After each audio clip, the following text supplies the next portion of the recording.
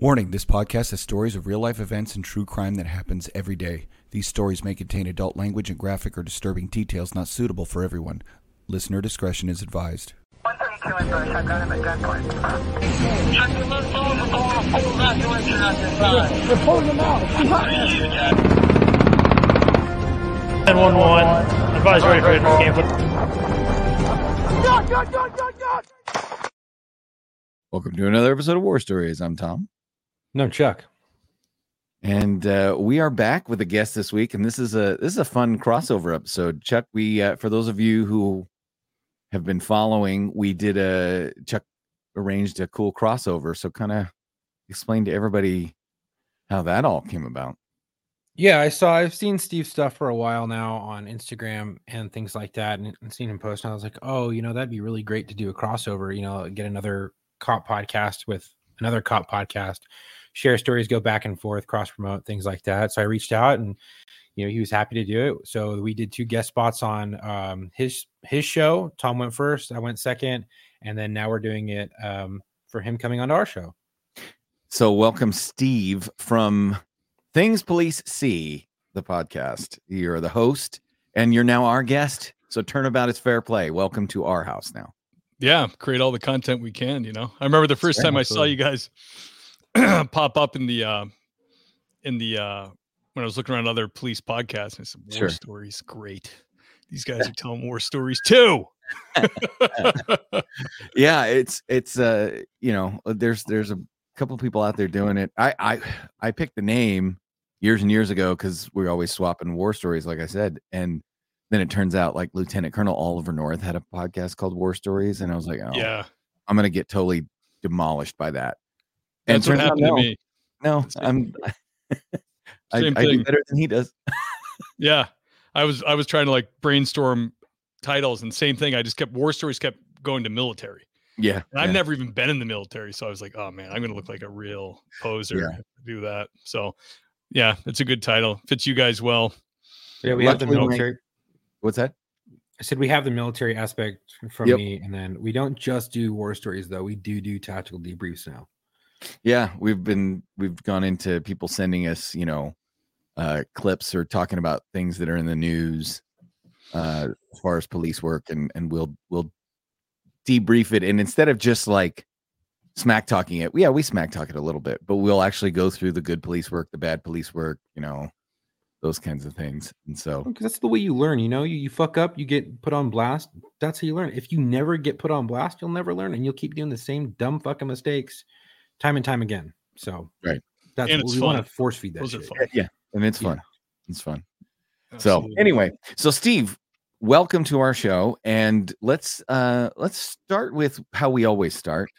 Why don't you tell our audience what little Steve's journey was to get into law enforcement? Because you're on the East Coast now, but you started out on the West Coast with an agency near and dear to my heart. And I know Chuck's got a lot of connections to it as well, the Los Angeles Police Department. Am I correct? Right.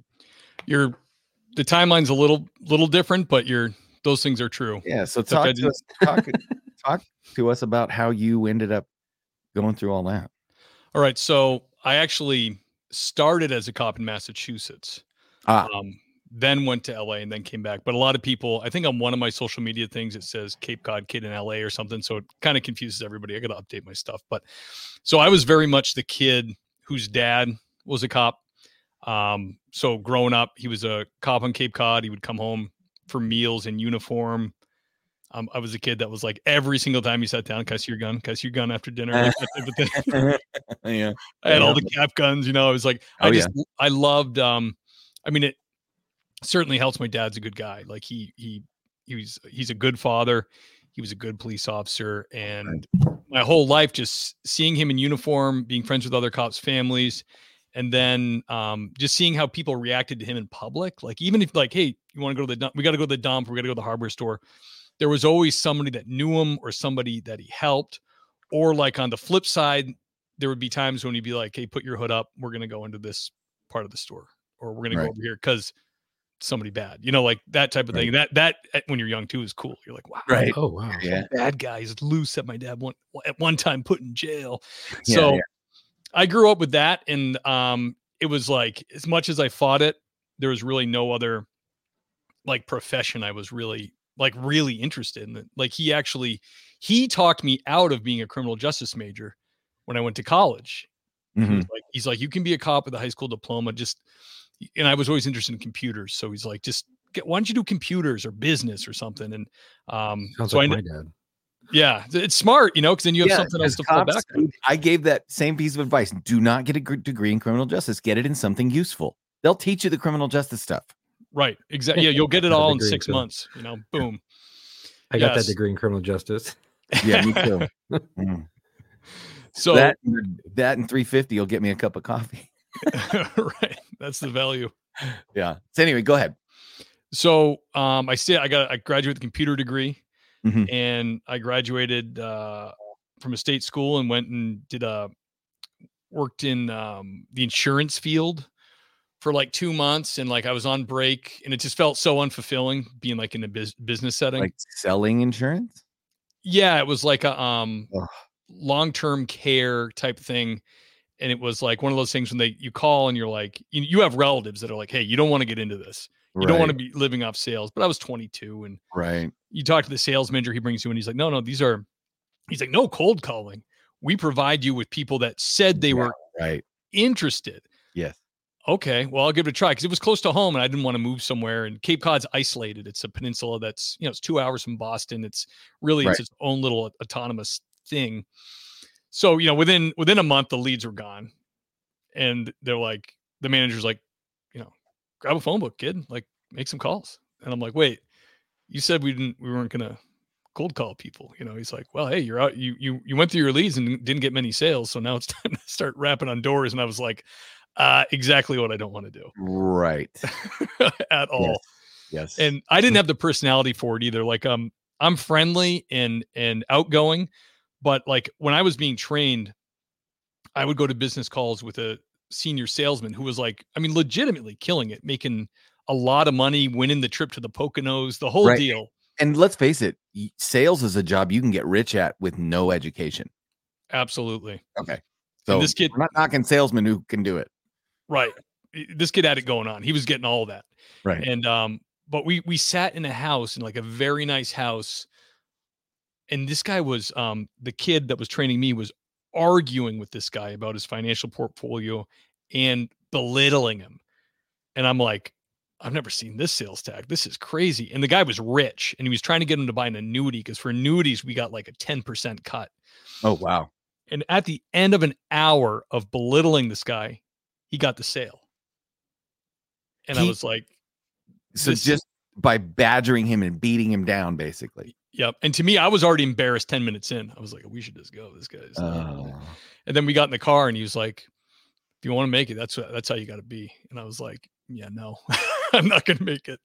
It's interesting you say. So early on in my career, I got a job at a company selling software.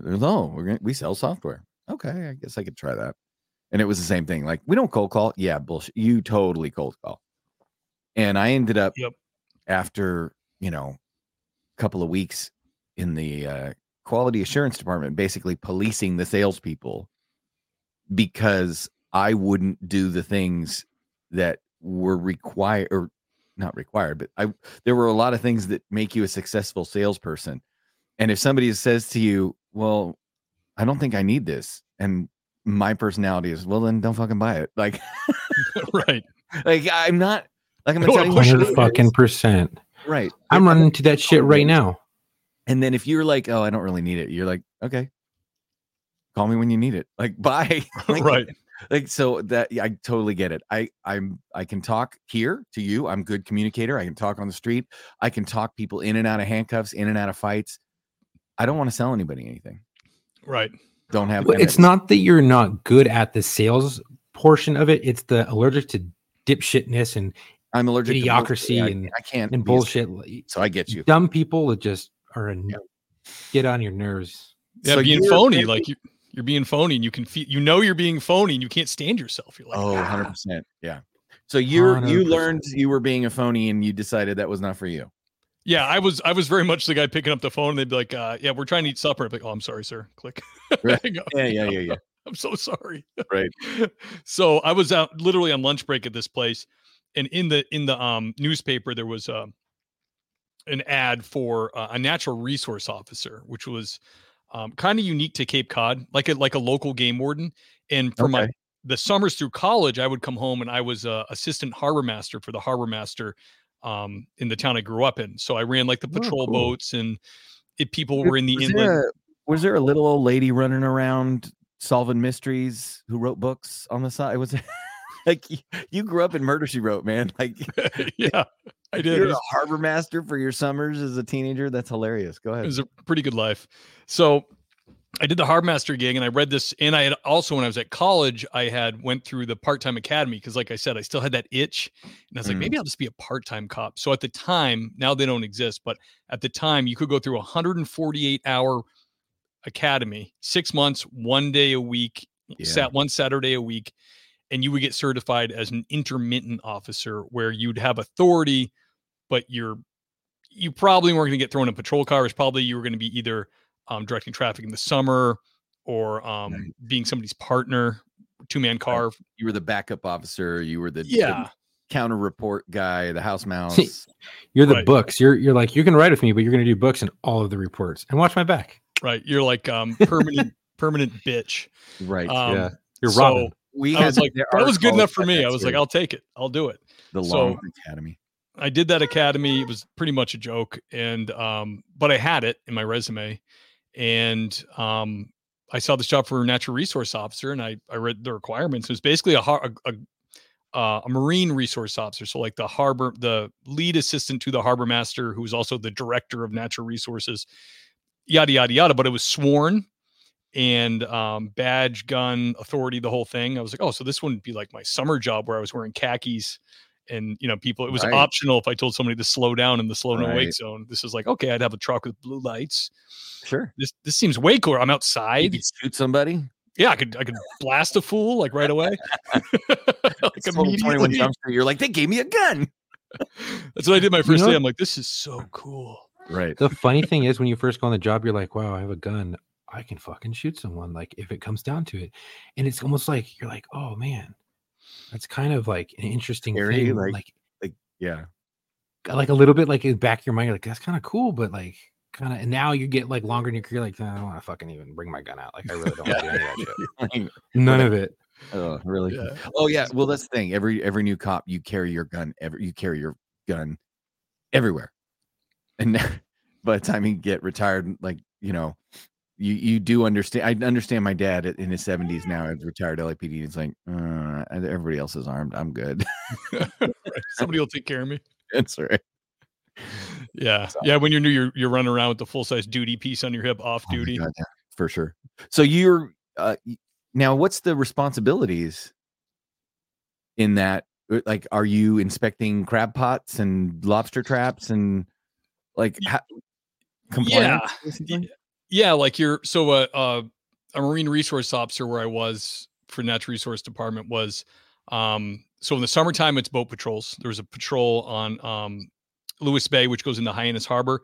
And then there's a patrol in Bass River. So you'd have, you'd interview and hire usually kids from like Mass Maritime or some college kids like I did where I was that would run a patrol boat, were good at maneuvering a boat, and, knew how to like drive through the navigational markers, and weren't going to, usually they grew up on the Cape and they all had a boat since they were 10. So you'd hire these kids, they would run the patrol boats, and it was basically about helping people like, hey, I'm broken down, or hey, we even had a plane crash one time. We went to that. Like, it was kind of like a rescue / helper role on the water for the part-timers. I supervised them. Go ahead. I always see this one, like, I guess waterway, and I think it's out where you're at. It's like all those like little dinghies and stuff trying to make it through, and like the water's like crazy choppy, and I think you just described every tiny. Well, no, this shit's wild. Like boats capsizing it. Like, if you don't know what you're doing, you'll get capsized. Is that out where I don't know if you've seen it. I don't know where it's called. I forgot the name of it. Something straight. Well, but there is Nauset Inlet and Chatham Inlet, which are bars that form, and they change every year, the shoals. So it is tumultuous there. It's like, white water, depending on what the tide's at. But you're probably thinking of like North Carolina where they test the Navy and the Coast Guard boats. There's an inlet down there where they flip boats intentionally. Oh, okay.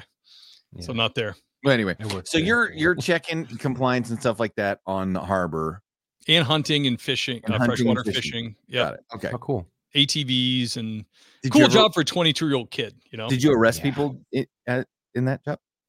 We could. We had no, but did you? No, I never did. No, it was kind of totally amped for like some drunk fisherman in a bar fight, like, and you had to arrest him for, no, it was some dude with a fishing knife. I don't know. It was like we were uniformed and we could, and people had in the past. But it was very much like we would, most of the environmental stuff you would like do a complaint for. It would like, you wouldn't, say, I mean, the one time I got a guy in a warrant, because I just ran into him illegally dumping, but that wasn't really like it wasn't like an investigatory like arrest or anything. Like that wasn't common at all. Right. There was no open charge. It was just, hey, right, you've got a warrant. I'm going to take you in. Could you have got him for the open charge for illegally dumping and then secondary for the warrant? Probably. But you're like, this is easier. Let's get him off the waterway. Yeah. It was, it's a problem solving charge. So then hunting, there was, check hunters in the fall and in the spring. And, it was a great job. It really was. But it didn't, there's really no overtime. There was you couldn't work road jobs or private gigs. Mm-hmm. So the money, I ended up buying a house and I still had that itch. Like I was like, okay, I'm like a green cop now. I'm like a harbor master on the Cape, but, I still am looking at the police career. Like, well, if I'm doing this, why not just go to the full-time academy and just let's just do it. Let's just do it. Yeah. Do the thing. Good. So now that I look back, if I somehow could have got paid more for that first job, should have just sat my ass there for my career, because it was a good gig. 100%. Knowing 100%. What you know now, you're like, man, I should have just stayed. Yep. Great gig. Well, it's the guys at the sheriff's department that in our county that worked, they worked courts in the winter and they worked the Lake Nacimiento during the summer. So it was shorts and drunk college girls all summer and probation and parole all winter. You scratch that itch, man. You don't have any crackheads spitting on you or anything. Right. No. Anyway, so you go to the full-time academy then. Yes. Say, screw it, I'm doing it. Yep, like a town where actually I went to high school. So we had a regional high school, town of Eastham, just north of Orleans, where I grew up. They needed 2 officers, and they were having trouble finding people. So me and a buddy of mine, actually, I went to high school with, applied, and it was hard to get a town to send you to police academy because they have to pay tuition, then they pay you hourly, the whole deal. Yep. And then if you get hurt, then right. Oh yeah. Right. It's not like a big city. These places had tight budgets. No, you put yourself through the academy and then they go and they start recruiting towards the end. Right. From exactly. Yeah. So luckily they were hard up enough where they had so many people come and leave because Cape Cod is such a weird place to live. Summers are packed. The town population's quadruple. And then all winter, it's like crickets. It's like quiet. It's like gray. There's nothing. There's nothing to do for recreation because it's all summer based. So there's no no mountains, no nothing. It's just gray and cold. So people would come and work a summer and be like, this is great. It's pretty busy and like it's beautiful, the beaches. And then they do a couple winters and they would just go back to New York or go back to wherever they came from. So this place was having trouble with retention. So they brought me and this other kid in and they said, your local guys, we have a feeling you'll stay. We will do the full boat academy, everything. We'll train you. You just got it. Not even a written contract. They said, just give us 3 to 5 years. Don't bail on us immediately. That's awesome. Cause that's like at least saying, we know that we're doing you a solid by putting you through the academy. If you do us a solid by sticking around. Exactly. And they just asked you for a handshake commitment. That's cool.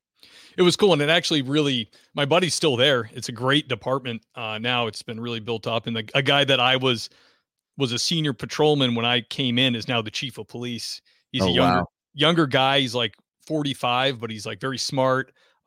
He's always been good at admin stuff and the guys like him. So it kind of worked out great. But yeah, I stayed there and, there were phone calls and messages from other chiefs that were like, hey, we got the spot and if if you want to slide over here, we can do X, Y, and Z for you. And I turned them down because they had told me, we're going to invest this in you. Just please don't burn us. Right. So I didn't. I stayed there. What And, I think to do. yeah, I told them I won't leave here for another police job. Put it that way.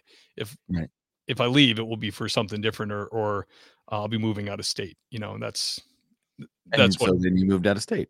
Right. I did 10 years, 4 years natural resources, 10 years with that PD, and then we really got, my wife and I just got. I mean, I don't know if you know what the whole story. I don't want to drone on, but we just got like wanderlust. Like we were born and raised in the same towns, grew up there on this peninsula.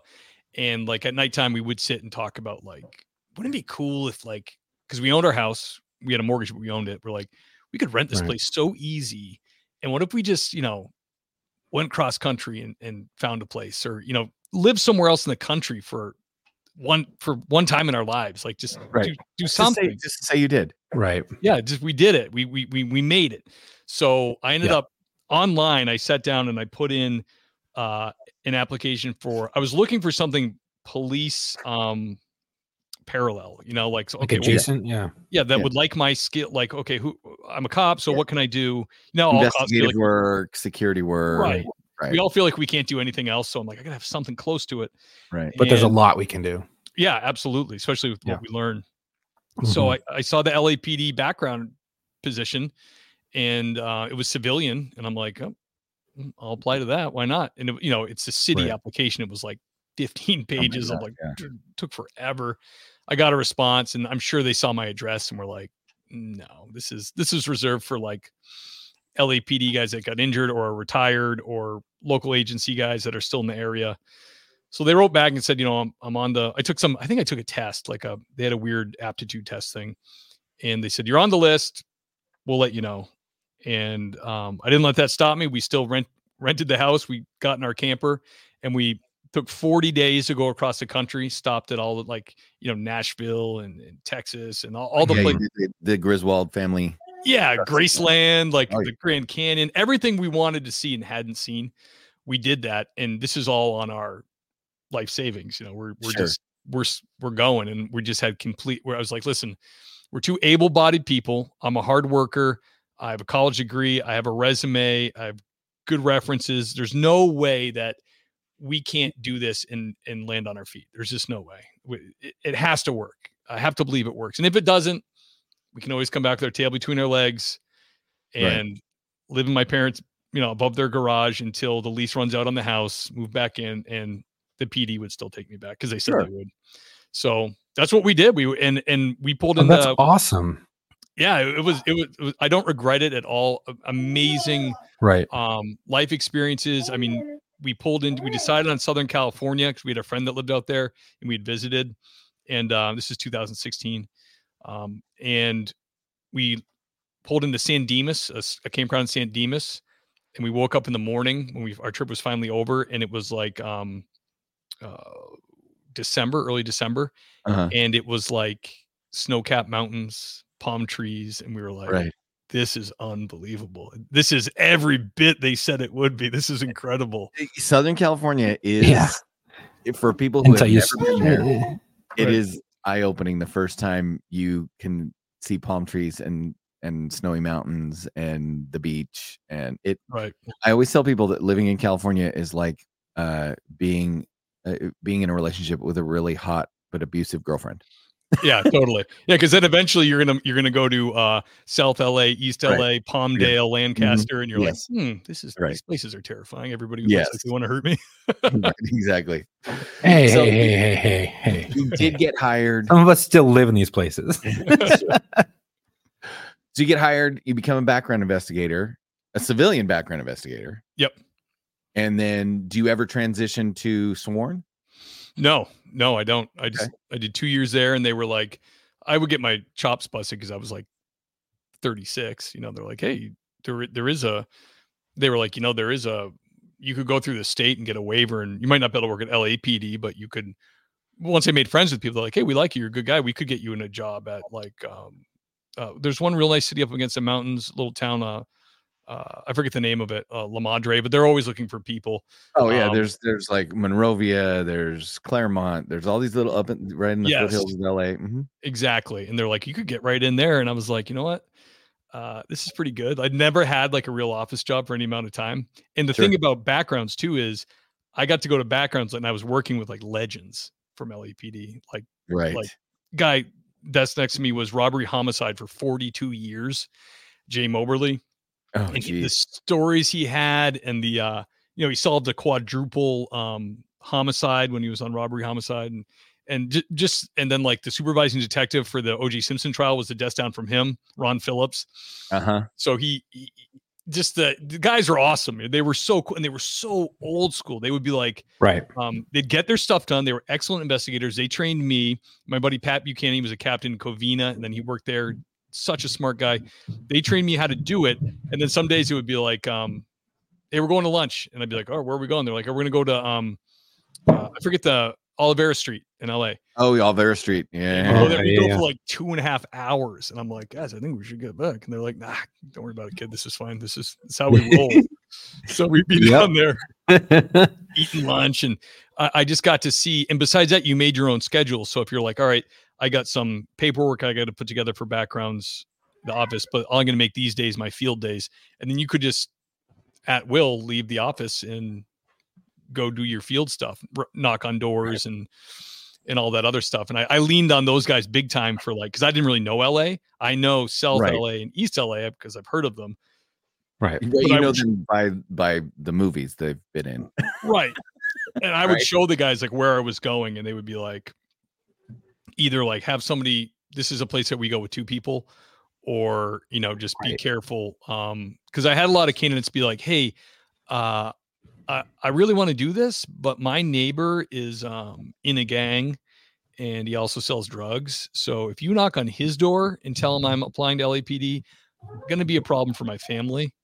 So we would literally take the questionnaire that we would leave if no one was home and change it to like a different department at the top, just city worker. Like smart works or just to protect the candidates. Cause I mean, a lot of them were good kids. They were just like trapped in these neighborhoods. Right. And like in fear of their neighbors who they would then be arresting later, so. Then you get the itch to go back to police work. Is that? Yeah, I did that. And unfortunately there's a big battle at LAPD backgrounds for pay. Like we weren't retaining anybody. And they kind of had it made because for a long time, it was just guys who had pensions already coming back for something to do. So while I was there, which is unbelievable, I got appointed to be a B2, which is a team leader for investigations, because the floor was captains, chiefs, lieutenants, special agents from the federal government, all people that had no interest in supervising anybody because they'd already done it and it's a nightmare.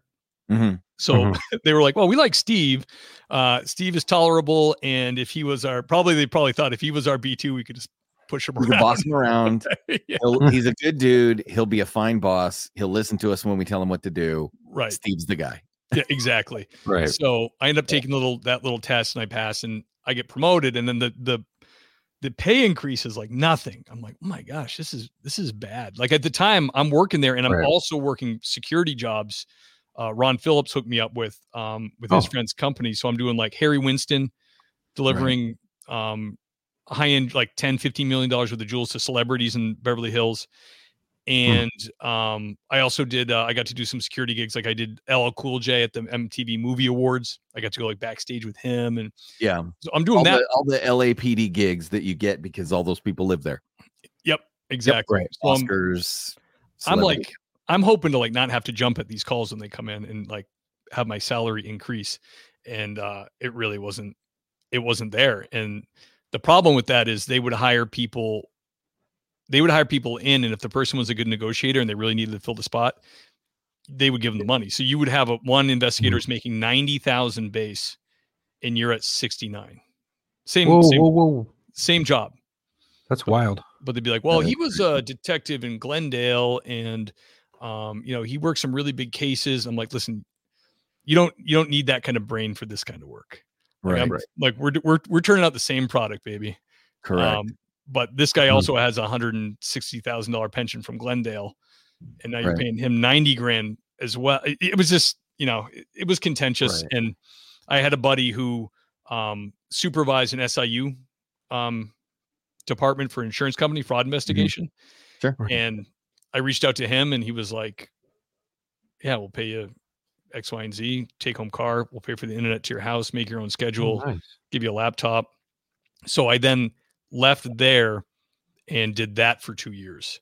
And that was a fantastic job. I mean, they paid for all expenses, book your own travel. I saw all of Southern California from Fresno to the Mexican border. It was incredible. Wow. So you saw Mexico. Yeah, I saw Mexico fearfully from the Fresno to the Mexican border is northern Mexico. Right. Yeah. Right. So I think that's all Sereno territory, actually. So there you go. It was there was times when my GPS was being weird and I was looking at Mexico on my left, driving along, and it was telling me to take lefts. And I was like, I can't. I'm not going. I don't think so. I think that's a checkpoint. Yeah. Also, now, how long have you been sworn? How long have you been doing you've been back at law enforcement? 3 years. Okay. So I have a total of 16 years in law enforcement. Right. Wow. Okay. It would have been 20 if I hadn't taken a break. Now, for your sabbatical.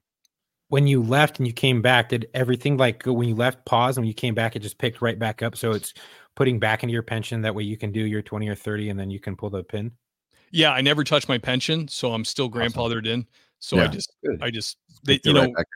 yeah. In Massachusetts, on the books at the time, they would give you a 5-year absence with each year adding training to making you certified again. So if you're out a year, then it was like you just need CPR, first responder, and firearms. But I was out almost 5 years. So I had to do 160 hours of classroom, like in-service training, CPR, firearms, first responder class, and law updates, which was like drinking from a fire hose, because Massachusetts, between the marijuana stuff and the juvenile laws, completely rewrote them. So I was reading 4 years you were gone. Every class I sat down and I was like, oh my gosh, still I don't know what's going on. Basically, you can't arrest for this, you can't arrest for that, and you shall notify a parent and give them phone calls. Right. Just basically do nothing. Call Department of Social Services. 100%. So now you're back on the job. Mm-hmm. And I'm assuming you're happy to be back. I mean, ultimately, let's face it, it's a job like no other. Yeah, it is really. I don't want to be corny here, but you really do get. It's a job that you love and hate. It really is, because there are times when you sign on and you're like, I just don't want to do nothing. I hope nothing happens. I'm exhausted. I've worked 70 hours. I can't stand it. I can't stand people. If I get another drunk idiot, that type of thing. And there's other times when you're doing some stuff where you're like, wow, that was amazing. Like that really helped somebody, or like, man, I can't believe I had the balls to grab that guy when he had the edged weapon or whatever, and it's like, this is great. And I even talked to, I have childhood friends I grew up with. And one of them was even when we were in kindergarten, he wanted to be rich. He wanted the car, he wanted these, and he is now. He's a full partner in an equity firm in Boston. So he's a millionaire and has a Maserati. But when you're having beers and just talking, the mystique of police is in every man. Like it doesn't matter how much money they make. It's like, man, what's that like? Like you have a job that to most men really matters. It's like you have a job where he's like, if you're just dealing with numbers and making corporations money, at some point it's nice because it affords you a nice lifestyle. But do you feel like fulfilled? Do you feel like I'm doing something for the community, or I'm making a difference in some way in people's lives actually? There's that element of when Billy Crystal in City Slicker says, I sell air, right? He sold commercial time. He said, I sell air. I sell nothing, right? At least architects have a building they can point to and go, I designed that, right? So for people who, especially I've noticed for people who deal in things that are like money, like numbers, like concepts, like education, non-tangibles, right? Construction guys, they can I built that house. Absolutely. The trades are the same thing. Trades are very much, I did that, right? You point to something, I did that. you know, well, what are you? I'm a crab fisherman. I caught $800,000 worth of crab in October. Right. Oh, wow. That's, you know, you have something to say you did. Yeah. And I think that's in every man. Like, I No. think every man has a mission. They Right. want to have, we want to have a mission, something Right. to accomplish, you know? It's deep seated. It goes back to when you were children playing cops and robbers in the backyard. Oh, You yeah. know, you're, you know, and not too many people are like, I want to be the robber. You know, like I want to be the cop. I want to be the cops. I want to help the helpless person. Right. You know, it's that whole sense of I need to take care of other people and help them and protect them. And I think that is in most men. And it's crazy because you have a friend that's a millionaire. I have a friend that is very well off. I do not know his financial situation, but I know he owns his own company and has lots of he has a lot of money. And he always was like, oh, man, I wish I was a cop. I wanted to do it so bad, but they didn't take me. And I'm like, well, but look what you do now, bro. Like, Right. Doesn't matter, dude. They just have that itch. So here was a question that was asked to me. Would you do the job if you wore a pastel polo shirt, khaki Dockers, and drove a Camry? And the answer is no. No, that sounds terrible. No, right? Well, unless they have a badge on a They gun. gave us a badass uniform. They gave us a badge. They gave us a utility belt, just like Batman, right? Right. They gave us the Batmobile because we got all the gadgets, and you know, the only thing we don't have is the freaking caltrops that drop out of the back, the smoke screen, and the oil slick, you know. Right. And with spike strips, we kind of do have the caltrops now. So the job is cool. Yeah. The job is cool. The rest of the shit that goes with the job sucks ass. Yeah. Like working for cities or commands that don't like cops. You're right. I always told people I do the police work for free. They pay me to do the paperwork and deal with the political bullshit. Right. Chasing bad guys. If you told me right now, hey, the police are going to go chase a bad guy a block from you, and they're asking if you want to help, there is no world in where I turn that down. Right? Hey, the police are going to terminate a pursuit in front of your house, and if you're willing to help them take the suspect into custody, then we're not going to pay you or anything. And if you get hurt, it's on you, but you can come out and kick some ass with them. It's a no-brainer. Right. I'm doing it. I'm kicking the ass. I'm chasing the bad guy. I'll do that for free. Absolutely. Yeah. When that stuff starts piling on, when it's like, you know, when you're getting directives from City Hall, like say you're on day shift and there's all kinds of admin day shift going on, and all of a sudden you get these little jobs and you're like, you know, you're being told by a lieutenant, but at the same time you're like, this is not police work. Like, contractually, do I have to do this? Because it sounds like out of my scope of what I should be doing. Do you guys call them apes? No. Acute political emergency. I got an ape. It's an acute political emergency. Never heard that before. Yeah. That's excellent. Yeah. Anyway, so Steve, I was going to say, Steve, that we're running out of time and we haven't even gotten to your stories, but Chuck's got a question for you. So yeah, just when you took your 4-year hiatus or break and then you came back and you did all the schooling, your first day on patrol or the first day you got back into a black and white and you're out there patrolling, was it like a culture shock almost, or was it just right back into the mix and you're just like riding a bike and you're like, yeah, like I hadn't ever left? I felt a little bit, I wasn't sure I was going to make it back because the police reform had started in Mass at this time. And they were, as I was getting up to date on my training, they were telling me, your gap in service might've been too long.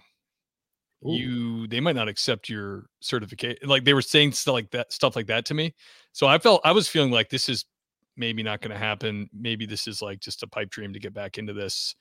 And I'm riding around with another person kind of being like lightly broken in because I'd had such a break. And I felt weird. I felt like an imposter because of that. I felt like I'm doing something for nothing maybe. And maybe I'm not even going to be able to hold on to this because I initially was so proud to have the badge on the chest again and be in uniform and be like, I'm back, baby. Let's do it. You know? But I do remember specifically when that all ultimately they had to adhere to the laws on the books. And when I came back, the laws that were given to me and that were still in place preceded any kind of reform. So they're like, no, these people can, as long as there's nothing in his record, his background's good, then there's no reason not to let them back. This is how we've always done it. We have not changed anything yet. We're not going to like, retroactively boot cops when we can't even get cops. Like the guy wanted to come back. Right. What are we doing? Guys, you realize that he wants to come back, right? Shut up. Say yes. Right. Say take him. Right. He's not a felon. He seems kind of normal. Sell drugs the entire time he was gone. I mean, I know he went to California, but right. So we know he got high every day, but besides that, right. Besides that. So the floor is yours, man. I'm curious to know if your better stories were from being before you left or after you left, because obviously the country went through a very big shift. Yeah, dude. And the one thing, now you say that the thing I've noticed is where I work now is a small regional department that does 2 towns and consider kind of the hill towns of Western Mass, and they combined because of police reform and not being able to have 2 separate departments. They combined, and these places it's not a big place, and the mental health stuff is like quadruple what I remember from working like in a populated place. Like it's friggin' everywhere. Like we used to do, you guys are 5150s. We call them section 12s, involuntary taking of somebody. Right. My old job, like in the summer, it also was a small place, but like in the summer, there was like 40,000 people in town. The town was only, I think it's like 13 square miles. Everybody's on vacation. We only had like 16 cops.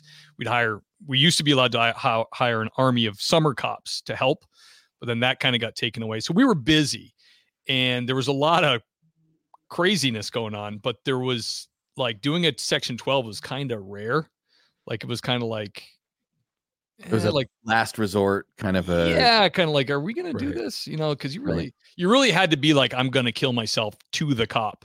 And then we were like, okay, there we go. Section 12. Right. But now, I work in a small place in the rural policing, and they come up way more than I thought they would. The mental state of the younger people is, destroyed. Like they just don't seem like they can function.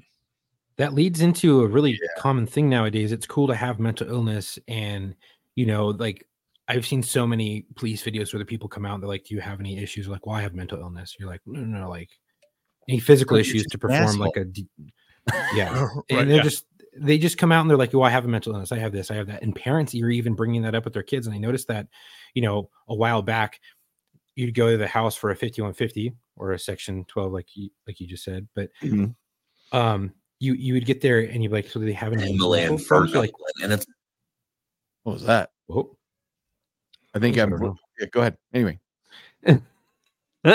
Wasn't me. And you would get there and then you'd be like, does your kid have any mental illness? Like, yeah, he has a mental illness. You're like, yeah, what does he have? ADHD. And you're like, that's not a mental illness. Stop it. Stop telling your kid they have a fucking mental illness, because then they're going to grow up and they're going to think that they need special treatment or whatever because they have a mental illness. No, they do not have a mental illness. It's not a learning disability.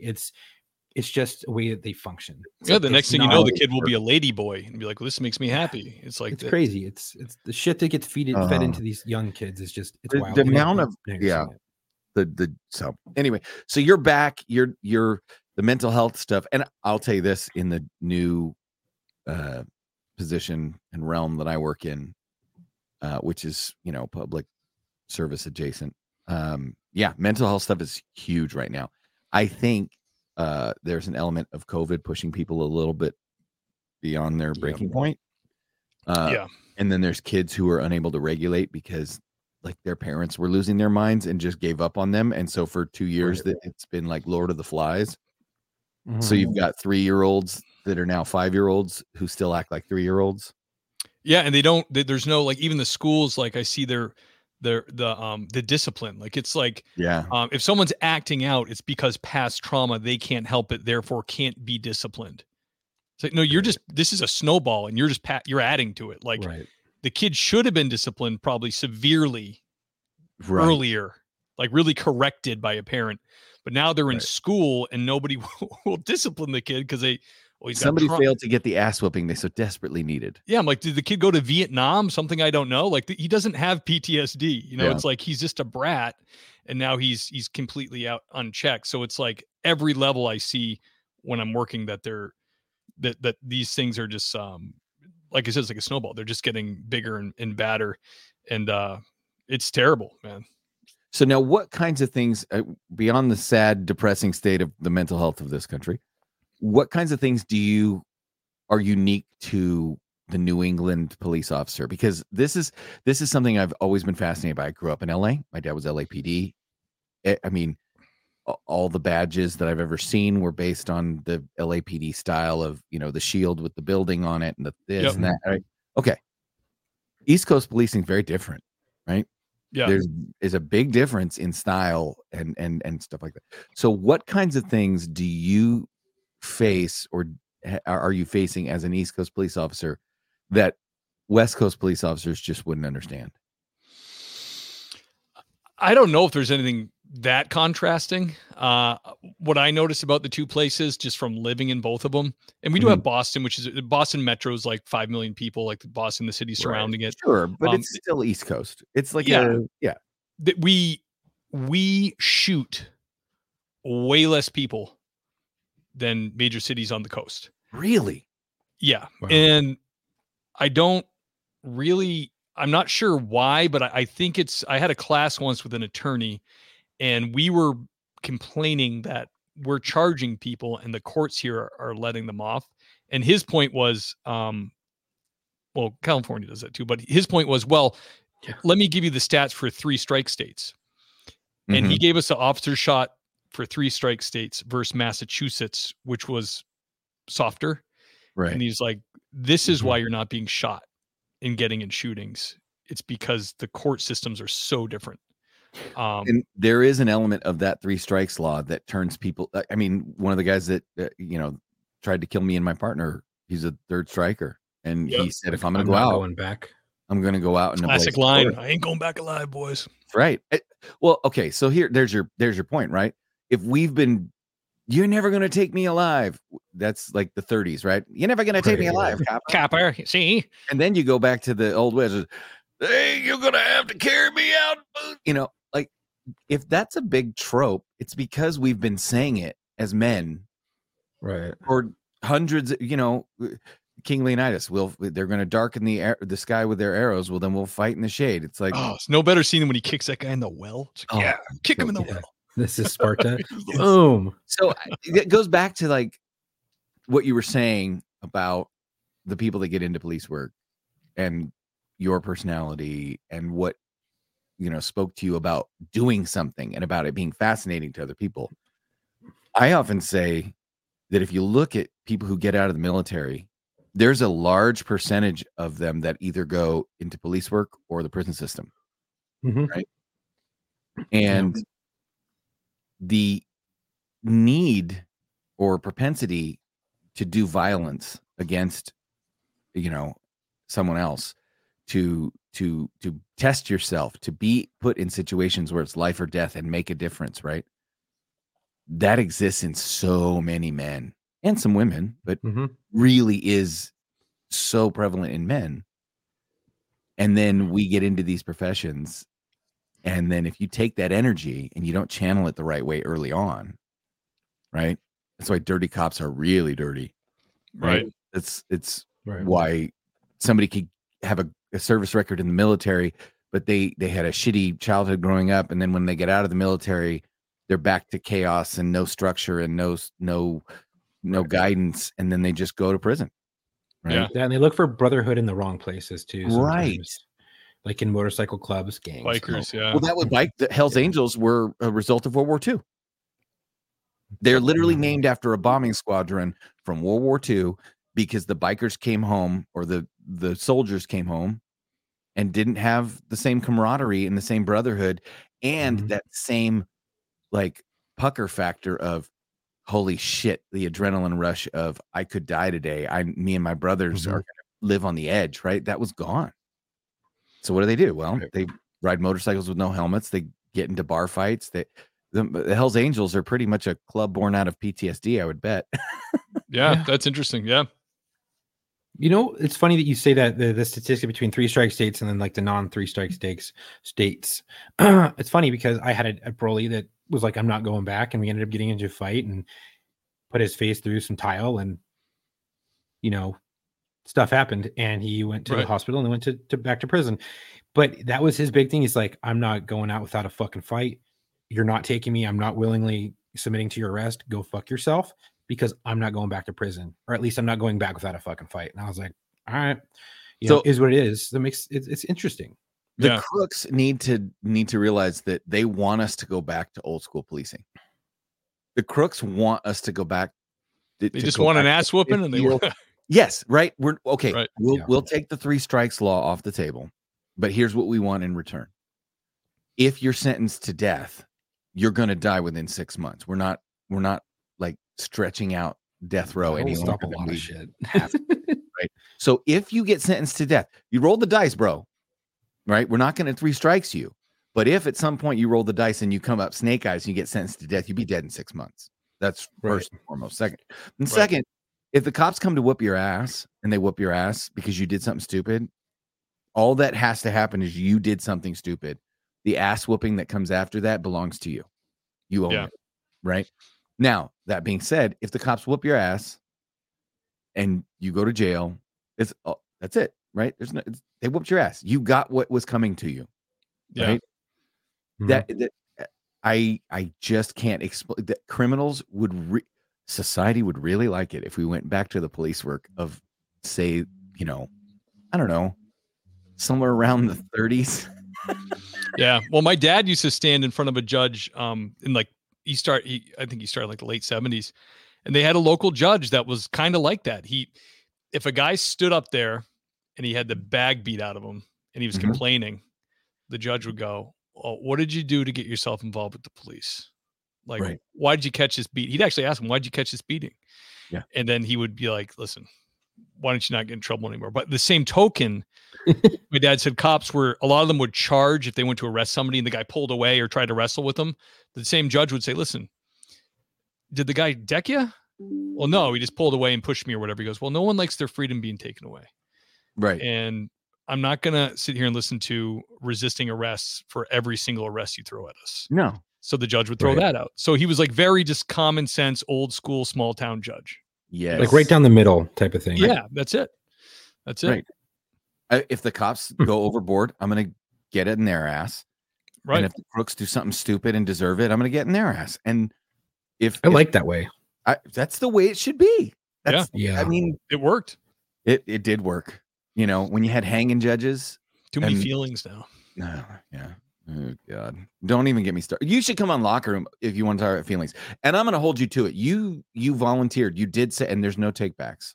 Hey, so you guys gave me 2. I owe you 2. That's true. Chuck and I gave you an episode each. And so we have to get an episode of Locker Room. I'd be happy to, man. Absolutely. So we'll see what's going on. I don't think we're going to have Locker Room this week because of Thanksgiving, but we might. I love an away game. No editing, nothing, Yeah. Oh yeah. Right. You're all about this episode because you don't do any heavy lifting, right? It's great. Yeah. I got done with my episode on your podcast and I just turned off my computer and walked away. You're like, don't I need to do something else? Although you forced me to get involved in social media and do sharing and comments and all that kind of stuff. So I owe you one for that. It's been a good time. And we always end with a dedication. But I think Chuck's going to provide the dedication this week. Am I correct, Chuck? Yeah, I have one. It's Senior Police Officer George Pastor. Senior Police Officer George Pastor was shot and killed during a hostage barricade at 9308 Bernoulli Drive at about 4:10 a.m. Patrol officers had initially responded to a residence of a domestic violence call involving a stabbing shortly before 3 a.m. Arriving officers located an injured victim outside of the home and learned there were 2 more injured victims inside. As officers attempted to enter the home to rescue the victims, the suspect inside opened fire, causing the officers to retreat. The agency SWAT team arrived at the scene and attempted a hostage rescue at about 4:30 a.m. The suspect opened fire on the SWAT team, fatally wounding Officer Pastor and wounding a second officer. The officers returning fire killing him. The 2 other victims were also found deceased inside the home. Officer Pastor has served at the Austin Police Department for 4 years. He is survived by his wife, 2 stepsons, and parents. He was 38. His tour was 4 years, and his badge number is 9097. So now Chuck had a dedication, but we also like to give our guests a chance to dedicate their episode to whomever they choose. And I understand you have somebody that you would like to dedicate your episode to. Yeah, absolutely. I didn't know him that well, but we did work at the kind of neighboring agencies, and he was killed in the line of duty when I was in LA, and it was shocking to see it. Young guy. He was a K-9 officer for Yarmouth PD. His name was Sean Gannon. He, in post, he was made Sergeant Sean Gannon. He was survived by his wife, and I know she had a really hard time, obviously, with it, and she got a lot of support from Yarmouth PD and surrounding communities. But just a really, I only met him a few times. Really nice, positive, hardworking young cop. He was searching an attic for a fugitive, and from talking to other K-9 guys, because I'm not a K-9 guy, but they tell me attics are the absolute worst, because you don't know. At some point you need to put somebody's got to stick their head up there. You got to put your head up there, and Sean did, and he paid the ultimate price for it. The bad guy is in jail, and they actually did, out of it came Narrows Law, which enables police K-9s to get medical aid from I believe first responders on the scene and stuff like that, because his dog was also shot and survived. Right. So Narrows Law is because of Sean's death. But yeah, I would dedicate it to him. God bless him and his family. Oh, rest easy, brothers. We've got it from here. And that's always the not fun part of the show. But I think the best part is when we tell people how they can find Stephen Gould and the Things Police See podcast, because for our audience, granted, we know there's crossover. We've gotten several comments that have said, "Oh, my 2 favorite police podcasts." Yeah, that's great. Peanut butter finally meeting, right? I agree. The best part of any podcast is when I plug my podcast. Right. 100%. Yeah. ThingsPoliceSee.com has everything from the show there. The episodes are there, but you can find the podcast anywhere podcasts are available: Apple Podcasts, Spotify, iHeartRadio, anything like that. And like you said, Tom, the emails I get are like, can you do more interviews or like whatever? So it's like, there's not a, we're not oversaturating the market. Like they want more. So it's kind of a perfect partnership where you guys have similar things going on. And my hat's off to you for doing like extra, like doing, I do Cops in the News once in a while, and I really enjoy the hell out of it, but I just don't have the time to, you guys got 2 guys, which is great. It's just me. So I can't really produce it all the time, but you guys are kind of venturing into other aspects, which is great, because people love the interviews, but they also love to hear you go off the cuff and hear your ideas and stuff and how you react to news. So let's just start our own network. Yeah, we should. Let's just start our own network. We'll start our own version of the Daily Wire, but it's for first responders. Get my buddy in Boston and be like, dude, this is just like if you're a cop, except you're just funding our network. Right. Same thing. Yeah. Give him one of my badges. 100%. I will get him a badge. Hell yeah. I will 100% get him a badge. I don't know. Like one badge? How about 3 badges, buddy? 3 badges. Yes, 3 badges. Totally. Start our own network. Yeah. Just need $250,000. Do you do social media? Yeah, I mean, I do Instagram. Yeah, good point. Sorry. So people can find you on. Worst promoter. Yeah. Dude, I am on Twitter. We are on, this show is on Twitter, and we don't ever tweet. It's X. Whatever. There's a reason that Twitter rhymes with litter. Yeah. Because it's all fucking trash. I'm on Twitter, and I've never had, probably like you've experienced, like it's for famous people. I've never had any luck or any attention. But Instagram, again, you guys are killing it. I'm at Things Police See for Instagram. I'm wicked late to the game. I started the account. There's that East Coast. I was waiting for it. I was waiting. Oh, the when wicked. we were gonna get wicked. Wicked late. So my just out of pure being oblivious, but I'm on there now, and I'm posting stuff, and I posted clips of Tom, and there will be clips of Chuck on there as well. So Instagram, and then also there's a Facebook group that you can join. Cool. So this will be out. This is Monday's episode. So for those of you listening to this, we're recording this on Saturday. We have yet to finalize whether we wanted to do a Thanksgiving episode this week, because we normally release on Thursdays, but Thursday is Thanksgiving.